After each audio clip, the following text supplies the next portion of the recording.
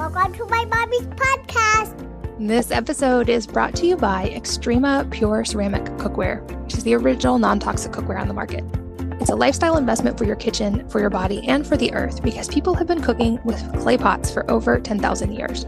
Extrema spent years perfecting the proprietary clay blend that balances the beauty of pottery, the durability of porcelain, and the temperature benefits of stoneware. Because healthy meals don't just start with fresh, nutrient-dense produce, though that's important too. They also require safe pots, pans, skillets, and baking sheets that aren't leaching things into our food. I have many of their cookware pieces in my kitchen for this reason. All of their cookware is pure ceramic and handcrafted by this family-run company. I love that they are durable and can go from stove to oven to dishwasher, and I can even use tough cleaners and scrubbers to clean them. They have a new signature skillet line that has shallow side walls and a smooth 100% pure ceramic cooking surface for ultimate strength and durability. They let you sear, saute, fry, and sizzle from your stovetop or even your barbecue grill. And these timeless additions to your kitchen will become your go-to for everyday cooking. There's no toxins, no metals, no maintenance, and worry-free cooking every day. Use the code WELLNESS to save 15% off your entire purchase by going to extrema.com. That's Xterema.com, and make sure to use the code WELLNESS to save 15%. This episode is sponsored by Just Thrive Health. Thanks to our modern world, it's impossible to cut out all stress. If you ever feel that tightness in your tummy when you're sitting in rush hour traffic, or you can't sleep because of your never-ending to-do list, these things are just part of the modern day stress we encounter. And that's because it's your gut and not your brain that is responsible for your stress response. And the solution then isn't just to stop or avoid stress, though that can certainly be helpful when it's possible, but instead to find effective ways to manage it. Just Calm is the brand new product from Just Thrive Health, and it represents a revolutionary new approach to uplifting your body, your mind, and your soul naturally. Just Calm has been clinically proven in multiple studies to help reduce our perceived stress, balance cortisol levels, which is really, really important for many things, improve our sleep quality, and even encourage focus and flow. And for really unbeatable stress management, I have personally been pairing Just Calm with Just Thrive Spore-Based Probiotic as well. And here's why. We all have heard of the term gut instinct or gut-brain connection, but that connection is more powerful than you think. Your gut and brain talk to each other, sending signals all day long. So a healthy gut isn't just crucial for immune and digestive health, though it is for those as well. It's also one of the best ways to beat stress in the long term. By giving your gut the beneficial bacteria it needs to thrive, Just Thrive Probiotic not only supports your best gut health, but it creates the perfect foundation for Just Calm to perform at maximum strength as well. And when your gut is happy and your stress is under control, you'll be able to keep calm and win the day every day. Don't miss episode 539 to learn more about this groundbreaking company. But right now, you can save 15% off this dynamic duo when you go to justthrivehealth.com/wellnessmama and use the code wellnessmama, all one word, at checkout. So that's JustThrivehealth.com/wellnessmama and the code wellnessmama. Hello, and welcome to the Wellness Mama podcast. I'm Katie from wellnessmama.com, and this episode is all about berberine, which I have been experimenting with recently, and I'm currently really fascinated with. And I'm here with two people who have a lot of knowledge in this area. David Roberts, who holds an MPH from Johns Hopkins, a master's in BME from UVA, and a bachelor's and a BME from Duke. But he more importantly has more than 25 years of public health experience on 3 continents, and he's one of the co-founders of the gut supplement Restore, which is now called ION. I'm also here with John Gildea, who is a Johns Hopkins trained PhD with 65 scientific publications from over 20 NIH-funded studies. He is an expert in cell culture and exosomes, performing all the science behind the supplement called Restore, which is now called ION. And John was instrumental in the stabilization of sulforaphane and broccoli, which I've talked about on here before, because this was a compound that was previously not able to be stabilized into supplemental form. But in this episode, we talk all about berberine and its implications when it comes to sleep, glucose, insulin, and aging. They explain what berberine is and the berberine-glucose connection, as well as how it affects ketosis and how to use it therapeutically. They talk about the melatonin connection and how melatonin also affects the glucose cycle. We talk about the timing of berberine for better sleep and appropriate cortisol response, including a study that showed that berberine was more effective than Valium at sleep, and it also may increase deep sleep, which is that restorative cycle of sleep that's so beneficial for the brain and also flushing of things like the liver. We talk about the many types of berberine and why some don't pass through the gut barrier effectively and how to know if one is. We talk about the CMYC gene connection to berberine and how berberine blocks gluconeogenesis and how it increases butyrate, which is beneficial for the brain as well as other things, and how berberine can be fasting mimicking for this reason. We also talk about myostatin and how it inhibits muscle growth and how to use things like berberine to help muscle growth while staying lean. And then we talk about berberine's relationship to dopamine and serotonin, as well as timing berberine and other supplements with workout, food, and sleep for best results. Very, very fact-packed episode. These guys know a lot, and it has inspired me to experiment even more extensively with some of these compounds, which I'll be reporting back in a couple months what my personal results are. But if you want to join us, we're going to dive deep into the science today. I know you will learn a lot. So let's join David and John. David and John, welcome. Thanks for being here. Katie, it's great to be here. Thanks for having us. I'm excited to learn from you guys today, especially about something that I've only loosely researched, but experienced the results of. And we're going to get to go deep on that topic in a minute. But before we do, I have notes in my show notes of some pretty fascinating facts about you guys. If I'm reading this right, David, you have swam from Alcatraz, and John, you have the fastest lacrosse shot, I believe. So I would love to just hear a little bit of those stories, because I'm sure those were not part of your normal scientific background. Yeah, why don't you go first? Yeah, so in high school, before I enjoyed academics, I was more of in the jock genre and played lacrosse. And during one of the half times at a Penn game, they had a fastest shot in Pennsylvania contest, and my teammates suggested I try and go in that, and won the contest. And interestingly, the shot was recorded at 110 miles per hour and was actually unofficially the fastest shot recorded till relatively recently. Wow, that's awesome. Yeah, and so I grew up swimming in college, and just love swimming, and I got a love for open water swimming. And so my sister-in-law lived in Oakland, and so our family was out there, and I'm like, let's just... I looked online, and there was this swim, and I was like, let's just do it. And, they kind of you're in a boat and you go out, you jump in, near Alcatraz, not right at it, because I think it's a park. So it's not legal to go that close, but then you swim in. And so, funny story, I was swimming behind this 14-year-old, who'd done it like 11 times.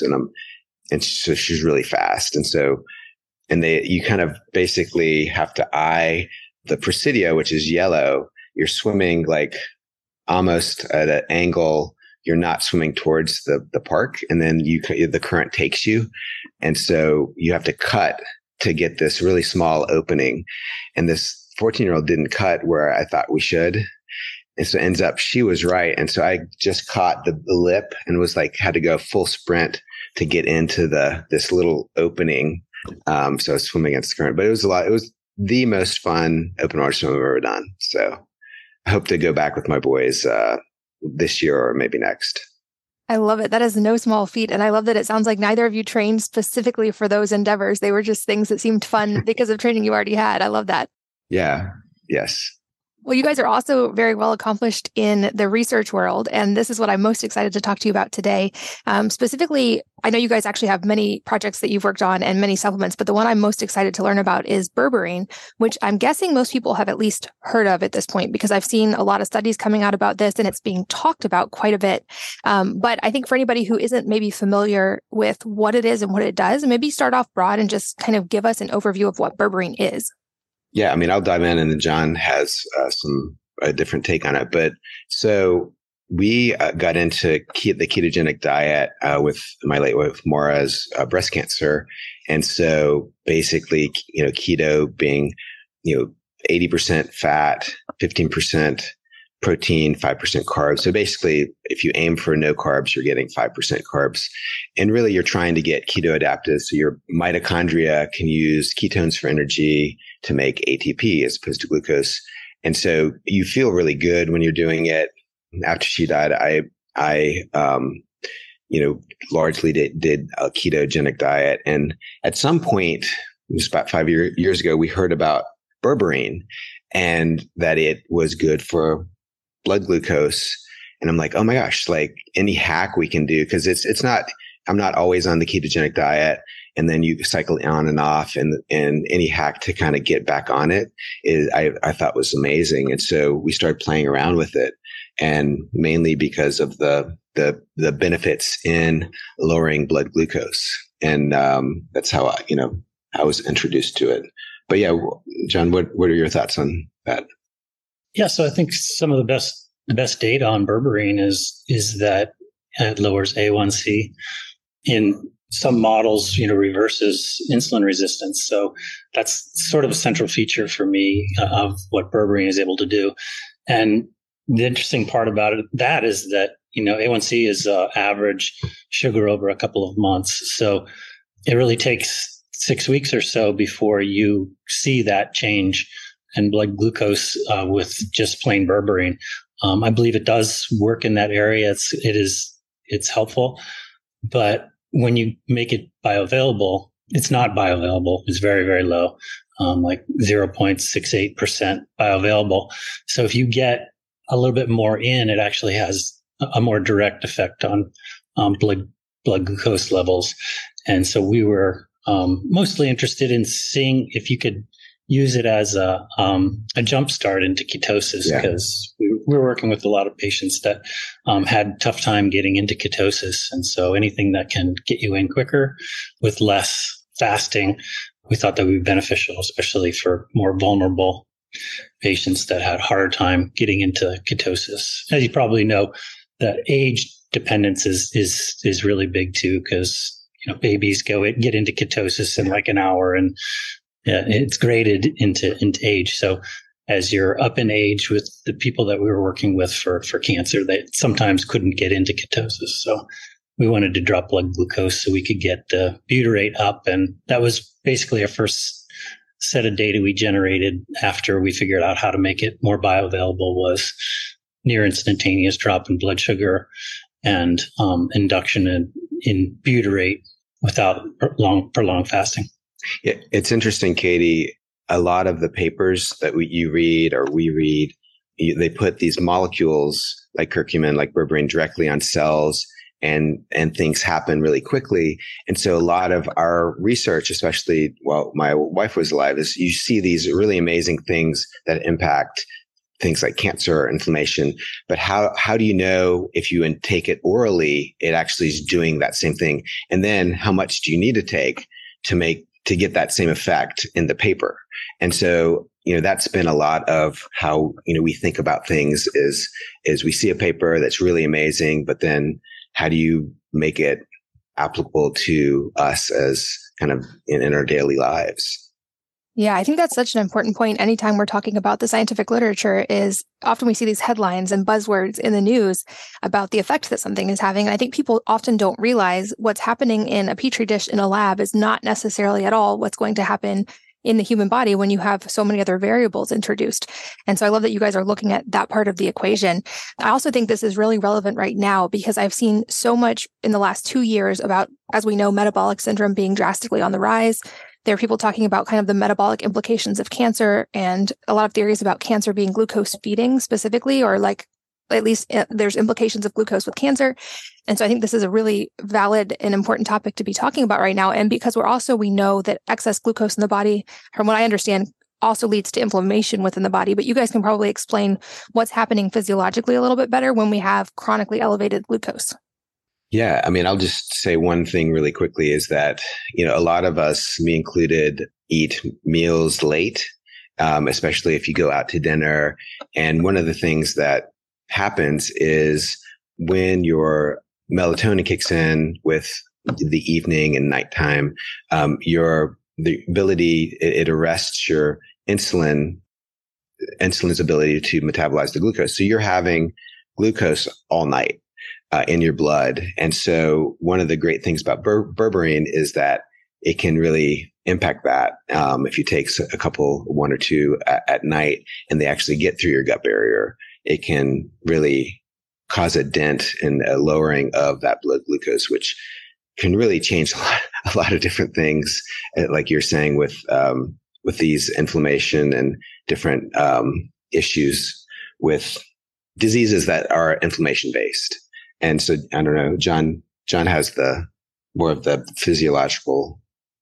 Yeah, absolutely. So sometimes it's good to just put a little bit of a framework into what we're talking about, just because I think it's not super well understood, sort of, what insulin resistance is and glucose and glucose storage and things like that. So I think a good way to remember about these pathways are that any maneuver that you do that lowers insulin would be life prolonging. And that's validated through many model organisms and experiments, even in clinical studies. So the opposite would be if you raise your insulin. So a lot of people don't understand is that insulin its job is to do two different things. Its job is to hit the receptor on every cell in your body and allow glucose to be taken into the cell so it can, be used in energy production. And what's going wrong in type 2 diabetes is that insulin receptor is becoming less sensitive to insulin. So you're literally starving your cells and your glucose is going up. And that combination is bad because excess glucose around produces what I usually describe as sugar rust. So you get glucose attached to all different kinds of molecules, and the accumulation of that are called advanced glycation end products, and then you can have lipids and proteins conjugated that way. So it's similar to reactive oxygen species as well, that they're just doing damage. And so having high circulating blood glucose levels does a lot of bad things, and they're sort of associated with, it's the bad direction of all things, is you rapidly age, you get inflammation, and you get inappropriate storage of energy too. So that's another one. I'm not sure how far we want to go with this, but in type 2 diabetes, you get your blood sugar is high and your insulin is high. And that says store your energy.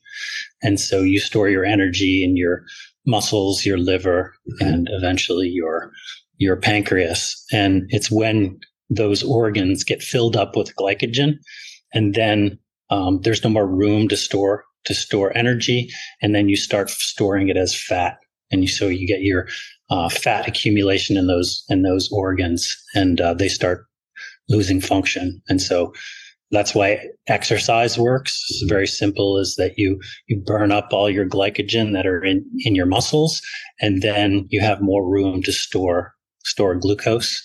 And so your glucose levels go down. And because your blood glucose levels are down, that's the signal to make less insulin also. So that's sort of a big picture of how insulin works and how excess sugar causes problems. And I think the sleep implication alone is huge, because I've had a lot of people on here that talk about the rise in sleep problems, especially in the US. And of course, the reason for that is, of course, very multifaceted, but it's a reason I often recommend and personally try not to eat for at least 3 or 4 hours before bed, for that reason. So there's not glucose in the body all night. And also the reason I always recommend getting morning sunlight, which we know has an effect on that circadian cycle and resetting the melatonin clock.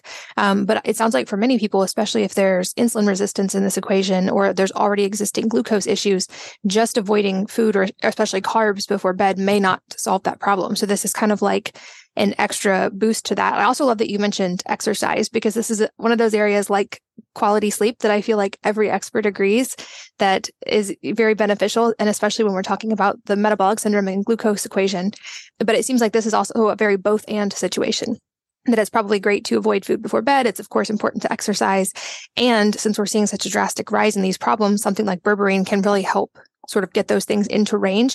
And if they do, is the body able to then maintain normal glucose and insulin regulation more easily once those numbers have started evening out? Yeah, as you regain your insulin sensitivity, your insulin levels are able to drop. And if someone is interested in trying to improve their health, that would be a great metric to measure, as opposed to the glucose itself. They kind of follow each other, but the better metric is insulin. And I think the other half of that equation that it would be probably really good to talk about is you mentioned in the morning your circadian rhythm. So one of the things that happens first thing in the morning is you get a cortisol spike, and cortisol is a glucocorticoid, and that means that it causes a release of sugar. So that's how it wakes you up. So, don't think of sugar as always being bad. So that part of the circadian rhythm is a good part of that. But stress, prolonged stress, chronic stress raises your cortisol levels. And basically that's another big reason for why your blood sugars are high, is you're constantly stimulating the sympathetic part of your nervous system, and you're getting your blood sugars high because you're stressed out, basically. Mm-hmm. So when you talk about the big effects that help almost everybody, that would be another one that probably you've talked about, is reducing stress. Yeah. And so that'll directly translate to blood sugars. Yeah. And one thing I've mentioned before when it comes to the stress equation, because probably everybody listening has heard of how stress can have negative effects on the body, and it has maybe gotten the recommendation of reduce your stress levels, which is often easier said than done. But I feel like often the stress conversation is focused more on the mental health side. And it seems like there's a very much a cycle here where when our physiological and biological health is not optimal, it actually causes more perception of mental stress. And mental stress also then has physiological effects, as people have talked about on here before. And so they kind of compound each other. But that also means that you can use that to your advantage when you're working on managing stress. You can use things that are making a biological difference along with stress management techniques to improve that cycle more quickly as well. And I also think of a lot of things you just mentioned lining up with a lot of people now have PCOS. This has been pretty drastically on the rise, and insulin resistance is a very common thing in women who have PCOS. So I would guess just anecdotally that someone who has PCOS and is struggling with insulin levels, this might be something they could add to their toolkit to help get those numbers in range, which might then also help their body recover from the other parts of that as well. I'll have to look into that. It sounds very plausible. I know quite a bit about estrogen and things like that, but I haven't directly tried to connect it to berberine. Yeah, it's interesting, in terms of the sleep side and the glucose side. I mean, one of the main testimonials we get from berberine is its impact in sleep and people's sleep. In fact, in creating some marketing material, I fanned out to people who actually use our product and was just like, what are you guys noticing? And was thinking, they'll share with me how their blood glucose numbers are dropping, how their ketone numbers are rising. And 75% of the people that came back were like, oh, I sleep great. And I'm like, and at that point, I actually didn't know the connection with sleep outside of, just lowering blood glucose. But yeah, and when I travel, which I don't do very often, but occasionally I'll get stuck on a red eye. And so one of the things, combining kind of exercise and what we're talking about is, it doesn't have to be just with traveling. If I have a bad night's sleep or several in a row, a reset I try to do is really 30 minutes high intensity exercise. And then in the evening, taking our Berberine product as well as our broccoli product to and that inevitably helps with a reset, get really good night's sleep. Yeah, and it makes sense. I've talked quite a bit on this podcast about how sleep is one of those keys to health, like I said, that every expert seems to agree on. I've never had a single person in almost 600 episodes come on here and say sleep is not important. We're well aware that sleep is very important, and yet many people still struggle to get not just enough sleep, but quality sleep. And especially there's been a lot of talk about the deep sleep range of sleep and how important that is for body recovery. And that's definitely what I noticed, because I've experimented with the Berberine product, and I often wear a glucose monitor just because I love the data. I don't have diabetes. I just really enjoy seeing my response to different things. And the two things that stood out to me were an increase in deep sleep, because my total sleep is pretty dialed in already and I prioritize sleep, but I saw my deep sleep number increase with use. And then also my glucose response, I definitely noticed a difference relatively, I think, relatively quickly after taking it. And so I'd love for you guys to delve into that. You mentioned earlier, it's hard to often correlate between what's happening in a lab and what's actually happening in the body. And I know you guys have looked into this with yours specifically. So can you walk us through what sets yours apart? And was I imagining that, or was I actually seeing a pretty rapid response to my glucose after taking it? Yeah, I might dive in. And so with a lot of the studies that you read on the impact of berberine on blood glucose, it's over weeks, so 6 to 8 weeks.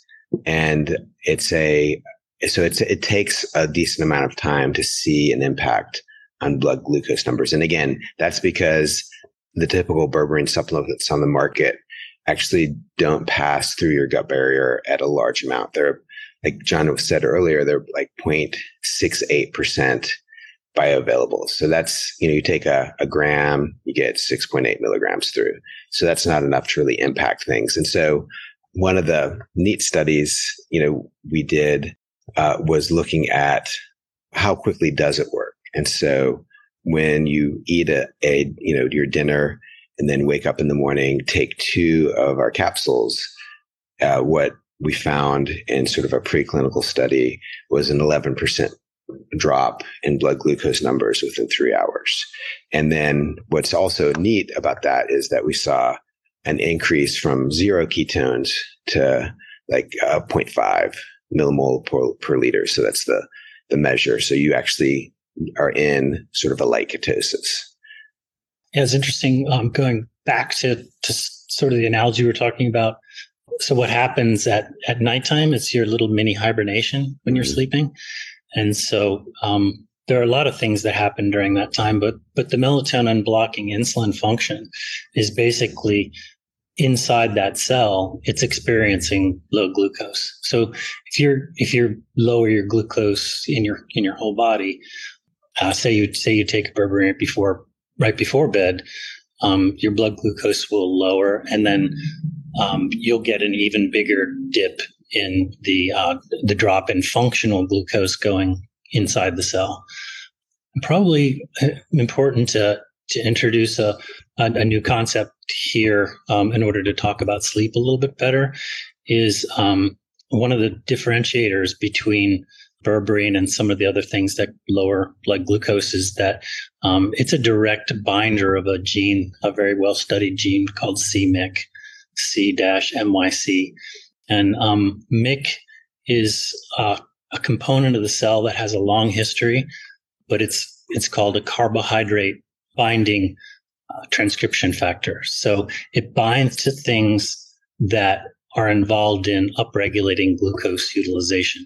And so because berberine binds c-MYC and inhibits its activity, it is functionally lowering how your cell feels glucose. And so it's reducing that. So it would work together with melatonin and other things that would drive your circadian rhythms such that your heart rate reduction during the night will be better, which is kind of a classic hibernation phenomenon. You're really slowing down your metabolism.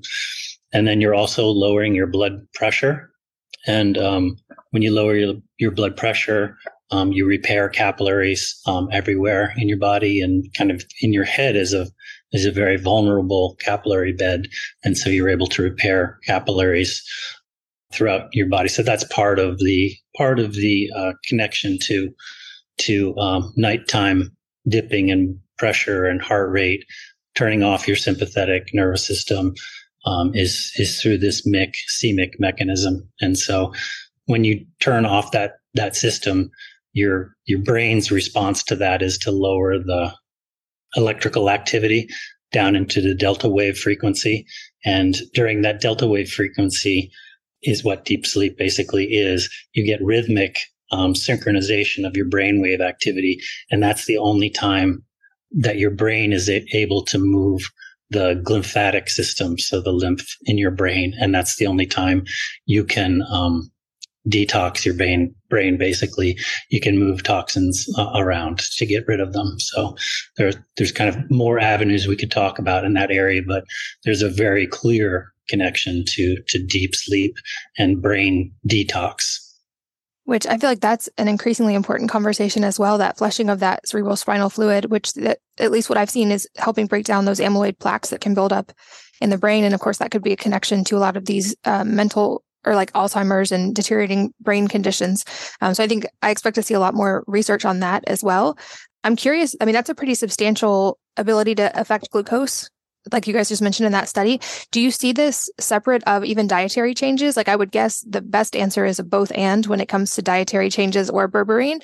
But I know the last stat I saw was that most Americans are consuming 16 to 20 teaspoons of added sugar per day. So on average, Americans are not doing great with this, but I'm curious if it still has a benefit, even if people aren't necessarily changing their diet. I think it still would reduce it. So it would lessen that hammer of having a giant spike in glucose. Obviously, it would work better if you didn't eat the sugar in the first place. What I think. Yeah. And there are, I guess we can just be straightforward. There are a number of folks who have gotten back to us who take our product specifically so they can cheat. They're on the diet and they're like, oh, I want to go eat some pizza.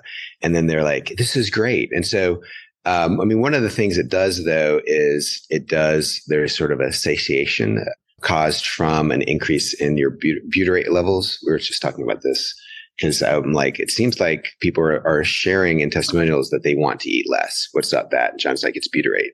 And then I think the other thing we haven't talked about, which is important, and it's related, is how berberine blocks what's called gluconeogenesis.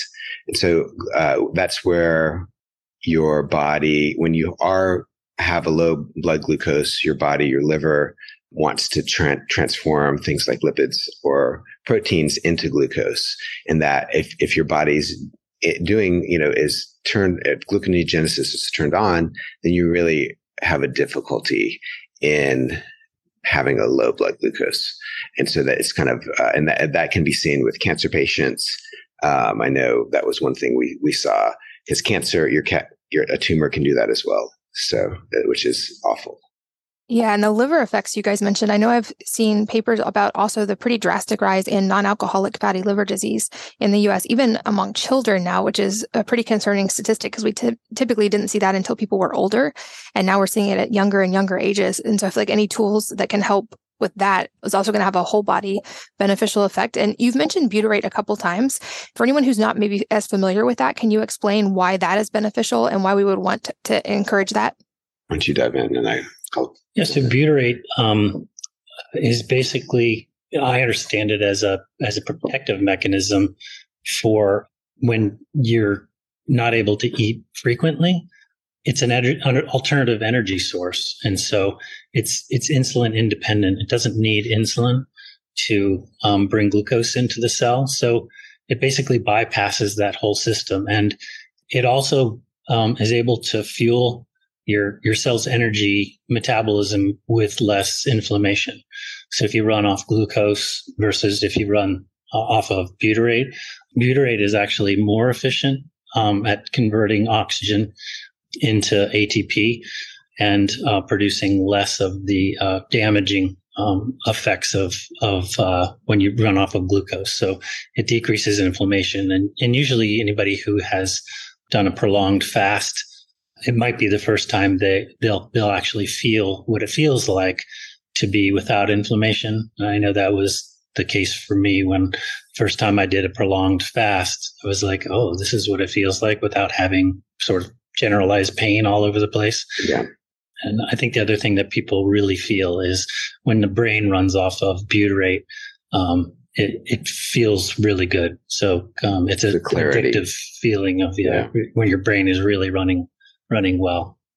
Absolutely. That was my experience as well. I typically start the year with a long 7 to 10 day fast, which I realized biologically you could argue that long is not necessarily beneficial, but I do it for the sort of mental, spiritual benefits at that point. But I find myself often getting a lot of writing done because my brain is so clear and I'm so focused with likely the excess butyrate. But the fact that this is able to increase butyrate in the body seems like it would also be very beneficial for athletes who want to be able to rapidly use glycogen and or butyrate, especially if they're doing longer events. Do you know if it's been studied in athletes at all or if it's beneficial in that way? I know the most studies that I know about it is, I'm sure I'm butcher his name, but it's Navy SEALs that are doing rebreathing. Nicol Antonio, but very prolific researcher on butyrate. So when you have these rebreathers in Navy SEALs where they can't release the bubbles, you can only be in that scenario for a short period of time before you induce seizures and a lot of bad effects. And what they found was that if you run, you can take external butyrate or you can go on a ketogenic diet, and it prevents the harm that happens from using these rebreathers. So that's kind of a good framework to sort of understand how butyrate works. And there's a lot of research now on if you just take butyrate, you can actually just take beta hydroxybutyrate. It's not very tasty, but if you just take like 10 grams of it, that amount of butyrate will help athletic performance. And I always feel like I have to talk about the other half of your butyrate being very high is that you tend to spill sodium and minerals. So you have to be careful about making sure you eat more salt. Yeah, Dominic D'Agostino. D'Agostino, that's right. He's in Florida, I believe. Very good. But yeah, and then I just add with butyrate as well. I mean, there is a shift in your microbiome. And actually my son did a science fair project looking at that. And so basically it shifts from to a much more diverse microbiome when you have more butyrate in your gut. And so that obviously the microbiome composition, we're still learning quite a bit, but that's that's super important to have it more diverse. And I'm also curious, it seems like a lot of people have turned to metformin for similar kind of effect in the body. And certainly metformin's been talked about even sort of off-label use for its anti-aging benefits. I've always been pretty cautious and not tried metformin just because of some data I've seen. But I'm curious if you guys could compare and contrast to metformin, since a lot of people seem to be experimenting with it for even the anti-aging side, separate of actually needing it for a glucose regulator. At least for me, the pathways are pretty clear in that metformin is an AMP kinase activator.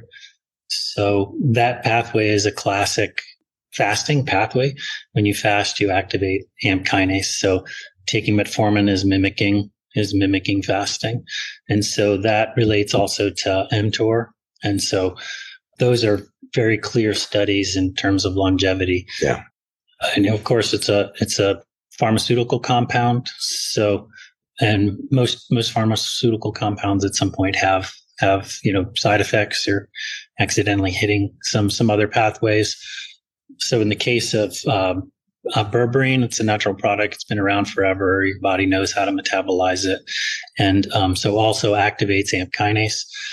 But that combination of it inhibiting c-Myc at the same time is the big differentiator for me. So you're both activating the pathways that mimic, the metabolic response to fasting, but you're also decreasing the functional activity of carbohydrate response elements. So it's like it's two different pathways, both in glucose regulation. I think the other thing too, Katie, is you read a lot about, and especially bodybuilders or athletes, really hesitant to use metformin because of the muscle issues. You can't bulk up your muscle as easily. And so one of the things that is another differentiator is berberine inhibits the enzyme called myostatin that degrades muscle. And so there's not the same issue that with metformin as with berberine. That's exciting to know. Even on a personal level, I've been consuming more protein than I used to because I'm trying to get a lot stronger right now, but I'm aware of the potential implications with mTOR. And so I've been strategically using short fast and intermittent fasting along with berberine just to kind of make sure everything stays in really good ranges while I'm doing that.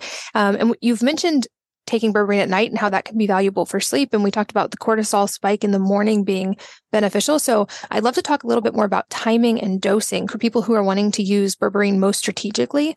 What would that look like in an average day with timing in relation to food and exercise potentially? Are there any tricks to using it the most efficiently? Why don't you dive in and then I'll share my perspective. Yeah. So because it is functionally blocking the activity of glucose and things like that. I think the first thing in the morning, depending if you're diabetic or not, and what you're trying to accomplish, whether you would want to take it first thing in the morning. But I think for sure I would take it a little bit later if I were trying to do any kind of bodybuilding, things like that. So people may not know about myostatin, but it has kind of been a holy grail for a lot of pharmaceutical searches. Most people know about it in that myostatin inhibits muscle growth. And so when it's mutated, I'm not sure if you've ever seen those either dogs or cows that look like Arnold Schwarzenegger. That's what it is. It's actually a myostatin knockout animal. And so they become super muscular. And so when you take both sulforaphane and berberine are capable of inhibiting myostatin, you're able to add muscle more easily. So for most people, that's a big one.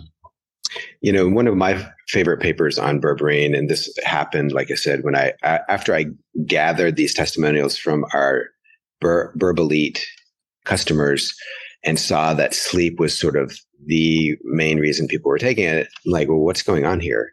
And so there's a paper that basically compares berberine with Valium as a sleep aid, and how berberine was superior to Valium as a sleep aid. And this is just even the berberine that doesn't get through superior, which was really interesting. It was over a longer period of time than how ours would work, but it showed a 25% increase in dopamine, which is really huge. And then a 30% increase in serotonin levels, just from the use of the berberine.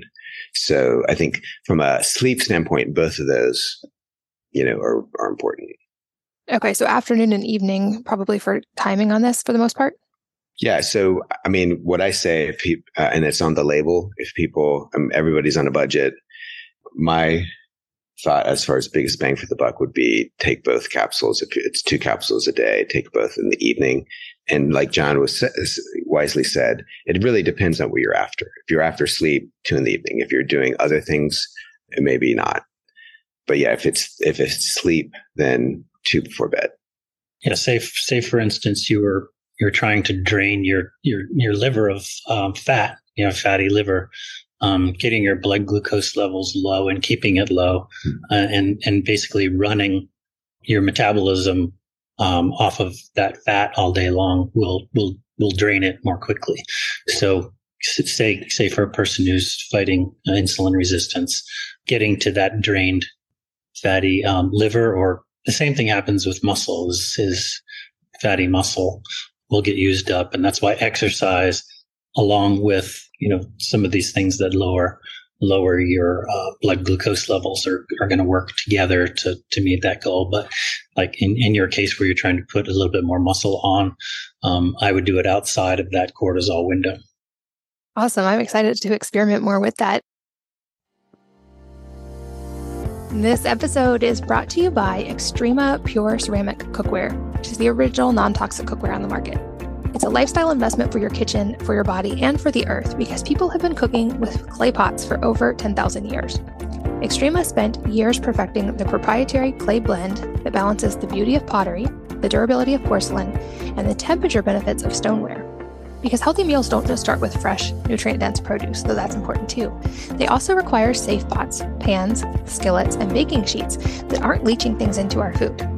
I have many of their cookware pieces in my kitchen for this reason. All of their cookware is pure ceramic and handcrafted by this family-run company. I love that they are durable and can go from stove to oven to dishwasher, and I can even use tough cleaners and scrubbers to clean them. They have a new signature skillet line that has shallow side walls and a smooth 100% pure ceramic cooking surface for ultimate strength and durability. They let you sear, saute, fry, and sizzle from your stovetop or even your barbecue grill. And these timeless additions to your kitchen will become your go-to for everyday cooking. There's no toxins, no metals, no maintenance, and worry-free cooking every day. Use the code WELLNESS to save 15% off your entire purchase by going to extrema.com. That's XTEREMA.com, and make sure to use the code WELLNESS to save 15%. This episode is sponsored by Just Thrive Health. Thanks to our modern world, it's impossible to cut out all stress. Do you ever feel that tightness in your tummy when you're sitting in rush hour traffic, or you can't sleep because of your never-ending to-do list? These things are just part of the modern day stress we encounter. And that's because it's your gut and not your brain that is responsible for your stress response. And the solution then isn't just to stop or avoid stress, though that can certainly be helpful when it's possible, but instead to find effective ways to manage it. Just Calm is the brand new product from Just Thrive Health, and it represents a revolutionary new approach to uplifting your body, your mind, and your soul naturally. Just Calm has been clinically proven in multiple studies to help reduce our perceived stress, balance cortisol levels, which is really, really important for many things, improve our sleep quality, and even encourage focus and flow. And for really unbeatable stress management, I have personally been pairing Just Calm with Just Thrive Spore-Based Probiotic as well. And here's why. We all have heard of the term gut instinct or gut-brain connection, but that connection is more powerful than you think. Your gut and brain talk to each other, sending signals all day long. So a healthy gut isn't just crucial for immune and digestive health, though it is for those as well. It's also one of the best ways to beat stress in the long term. By giving your gut the beneficial bacteria it needs to thrive, Just Thrive Probiotic not only supports your best gut health, but it creates the perfect foundation for Just Calm to perform at maximum strength as well. And when your gut is happy and your stress is under control, you'll be able to keep calm and win the day every day. Don't miss episode 539 to learn more about this groundbreaking company. But right now, you can save 15% off this dynamic duo when you go to justthrivehealth.com/wellnessmama and use the code wellnessmama, all one word, at checkout. So that's JustThrivehealth.com/wellnessmama and the code wellnessmama. Also, for just clarity, I think, can you explain the difference between berberine and curcumin? I know you also have a curcumin product. So how are those used differently? Can they be used together, or just kind of walk us through similarities and differences? Yeah, so I started playing around with all the favorite molecules that I used to show from screens that I did. We were trying to start a company for doing personalized medicine, and we were trying to figure out combinations that would really help people that had advanced cancers. And so what jumped out of that very early on was sulforaphane and curcumin and berberine, and a few other ones that we might introduce in the coming months and years, is that those first three, actually four, quercetin also, they're synergistic. And so a lot of people talk about things being synergistic, but we used what was considered the most strict test of synergy, is where you take the compound and you dilute it until you can't see an effect. If you're looking at, say, a kinase or an NRF2 activation, any of these things that are known targets of sulforaphane, berberine, you dilute it until you don't see anything, and then you dilute, say, sulforaphane until you don't see anything. And then when you add those two together, nothing but plus nothing, and you see an effect. And so for all our first four products, we know that they pass that test for synergy. And so sulforaphane, an additional ingredient in our broccoli, curcumin and berberine, and then also quercetin, they fulfill that very strict criteria for synergy. And so when you just take, say, one supplement by itself, the concentration that ends up being in blood or being in contact with your cells may not reach the level that they see in a cell culture. For instance, curcumin often in cell culture, to see inhibition of its primary target is NF-kappa B, so inflammation, is in the range of 20 to 30 micromole. But you can see an effect in the low micromole levels if you combine two of those together. So what I usually say about curcumin is its main target is inflammation. So it's best at inhibiting NF-kappa B. And then berberine would be its primary target would be AMP kinase and c-Myc. So they're covering that territory. And if you start looking at a bunch of those papers, you realize that the same molecules are involved in the same targets. And so when you work towards a pathway and two different signaling pathways, is the most likely avenue for synergy. So sulforaphane, berberine, curcumin are in those categories. Sulforaphane is NRF2, berberine, AMP kinase, curcumin is NF-kappa B.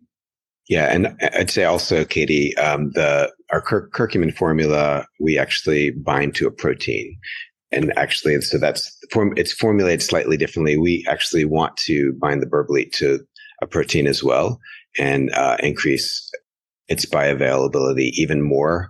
But we are a very small mom and pop kind of a company, and so you can think of us as sort of a microbrewery that makes supplements. We do everything here. So we're making the powders we put into the capsules. So right now we determined that if we do a combo with berberine and sulforaphane, it actually makes it pretty bioavailable. It's about half the bioavailability as if we had bound it to the protein. And how that compares to regular on the market is it's really, you don't see it above background. If you take a berberine product, you really don't see anything. And so with our berberine product currently, you actually see it moves the needle both.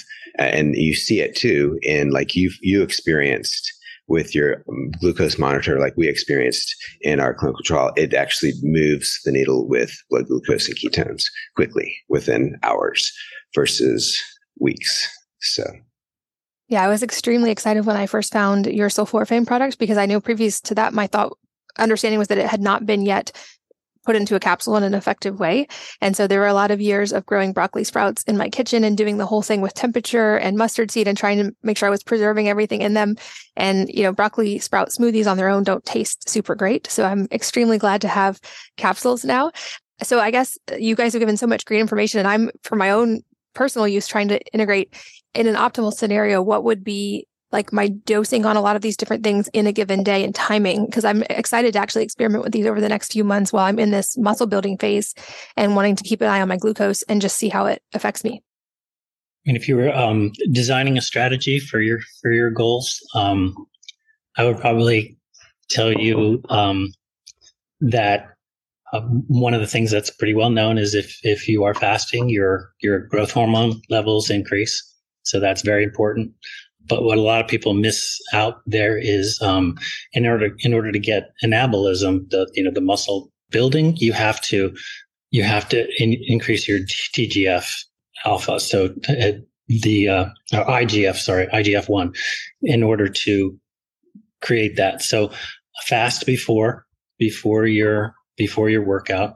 Within 20 minutes of the end of your workout, eat no sugar, but take branched chain amino acids. And so in that case, you will get your IGF-1 induction and your growth hormone induction increased, and it sustains until you eat your next meal. And so if you eat any sugar in between there, it turns that system off. And so try to extend that out to your next meal. And then you'll have growth hormone and IGF-1 high for those few hours afterwards to maximally induce myogenesis. So like if you have a whey protein, that would be an ideal branched chain amino acid source. Okay, got it. I'm excited to experiment with that. And I think another relevant topic that I know could be an entire episode all on its own, but I want to at least touch on, I think when asked John, what your TED Talk would be in a week if you were to give one. You said why most people need much more salt in their diets, not less. And I think this is another really relevant conversation. I've actually seen a lot of data about sodium consumption in nursing moms, for instance, and how it affects milk supply. But I think for a lot of years, we've gotten the message that salt is bad, and a lot of people are afraid of sodium. And you mentioned the keto diet, which I know changes your relationship with minerals and electrolytes. But can you just kind of briefly give us an overview on what could be, I'm sure, at least one, if not many episodes of why we maybe don't need to fear sodium and why we perhaps need more of it? This is that it's another hat that I wear. Is I run an analytical lab that does testing for salt sensitivity, and so the big broad picture there is that only around 20% of the population is actually salt sensitive. So that means that if you eat excess salt, your blood pressure will go up. And so the whole rest of the population can eat salt without harm. And so that's sort of the background for it. And then in your area of interest right now is your ability to work out. So if you take extra salt before your meal, what has been shown to happen is that you're able to maintain cooling during your exercise much better. And so you can sustain vigorous exercise for a longer period of time. If you're low in salt, then you'll overheat. And so that's kind of a symptom of if that's the reason you stop is because you're overheating, it may be that you're low in salt. So that whole area, I think, is an area that's very much in the medical world. And, we're doing the studies to prove it right now. We have all a lot of the pathways figured out there, but one probably to talk about here that just to pique interest is that we discovered that about 15% of the population, if you go on a low salt or a high salt diet, the blood pressure goes up on the low salt arm of the diet. So actually going on a low salt diet is harmful for 15% of the population. And so probably the only other connection to what we've been talking about so far is that a lot of people don't know that insulin resistance is very closely related to salt sensitivity. So if you are insulin resistant, there's a much higher chance of you being sensitive to excess salt. So even in the people who should reduce their salt or salt sensitives, those people can actually reverse that effect if you take care of your insulin problems. So we always talk about what is the bad white crystal and what's the good one. And so it's certainly a mixed bag and depends on your personal status. But even in the few people that 20% of the population that should curtail excess salt, if they were able to get their insulin resistance under control, they would most likely be less salt sensitive. So, and then in the other arm, you should eat excess salt. So that's, I found out that from my own study because I'm what's called inverse salt sensitive. So I have the reverse paradoxical increase in blood pressure on low salt. That's fascinating. I'm an inverse modulator on a lot of the GABA pathways, and so I have to be careful of not taking that at night or I'm up all night, which is the opposite of most people. Wow. But that's fascinating. I did not know that about the temperature side. I had Dr. Craig Heller on here to talk about the glabrous regions of skin and the cool hand study and how temperature regulation seems to really make a difference in both your intensity and your duration of exercise. So I've been experimenting with my kids who are athletes in cooling hands between pole vault jumps, for instance. But that's really fascinating to know about that side of the equation as well, which will further encouragement to encourage them on their mineral consumption and salt consumption. Are there any cautions to be aware of for people with taking berberine, to be aware of any times it should or should not be taken and or contraindications for taking it? I'm not sure. I think well, yeah. I'll let David talk about that.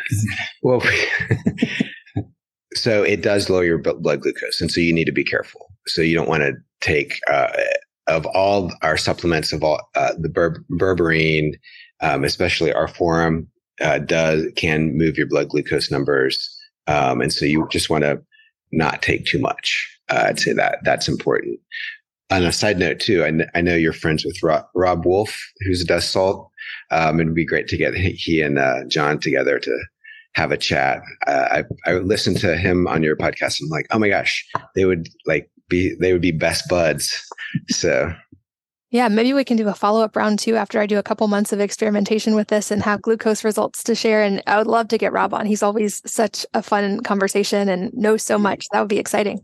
And then I'd say also, if you're doing keto and you're using berberine, I mean, and John alluded to this, but I remember I was doing a really strict keto, kind of militant keto, and wasn't aware of the salt implications. And I had tachycardia and arrhythmia one night, and I text John, I'm like, could this be the keto? And he's like, yes.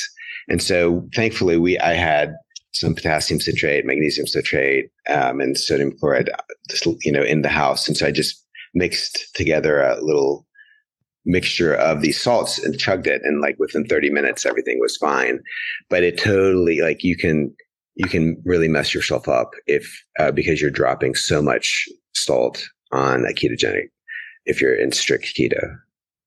And I learned a new pathway for me that I was not aware of is if you're pretty consistently being low sugar consumption and you are walking around with a glycogen lowered liver and muscles, if you suddenly go out to dinner and have a very sugary meal, you actually use potassium in order to store glycogen.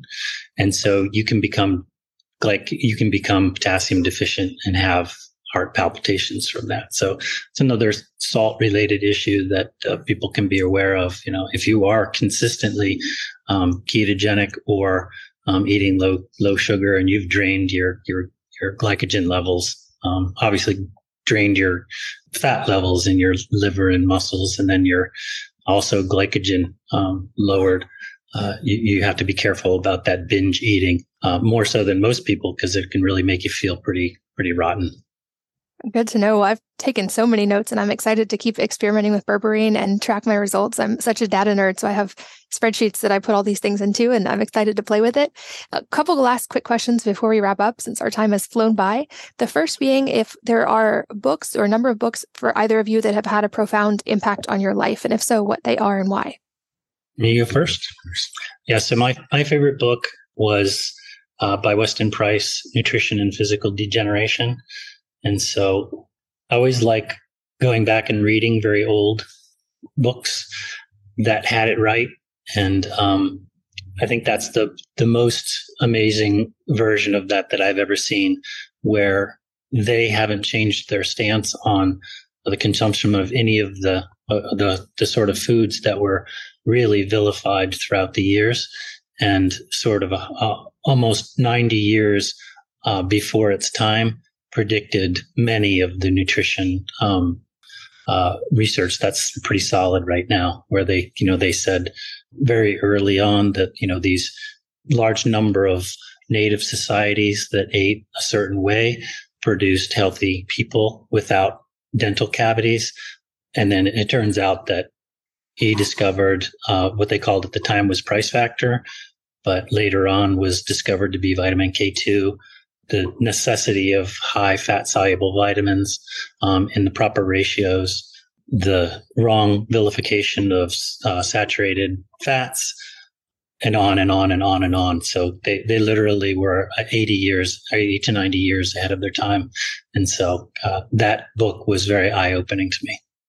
Yeah, for me, how I think of life, we're heavy on the physical on this podcast, Katie, but it's really we really have to keep in mind the mental and spiritual aspects of our life too.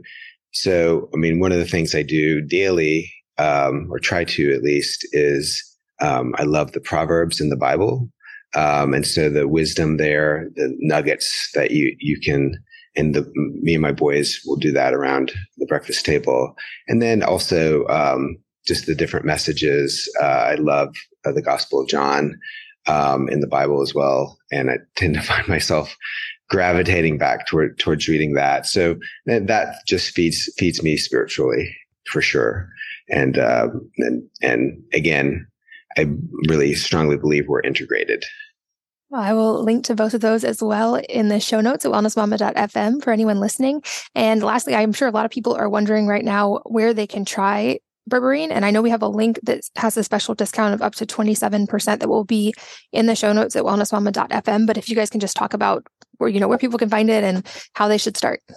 Yeah. So the link is, it's a bit long, so get your pencils out, but it's https:// it's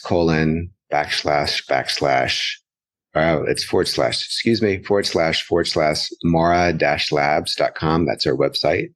And then / pages / wellness-mama-berberine. So sorry that's so long. However, that is the website. And like I said, we'll have a clickable link in the show notes at wellnessmama.fm for all of you guys listening as well. You can find that as well as all the show notes that I've been taking. I took many, many notes on this one. And like I said, I'm very excited to continue to integrate this one and see what the results are.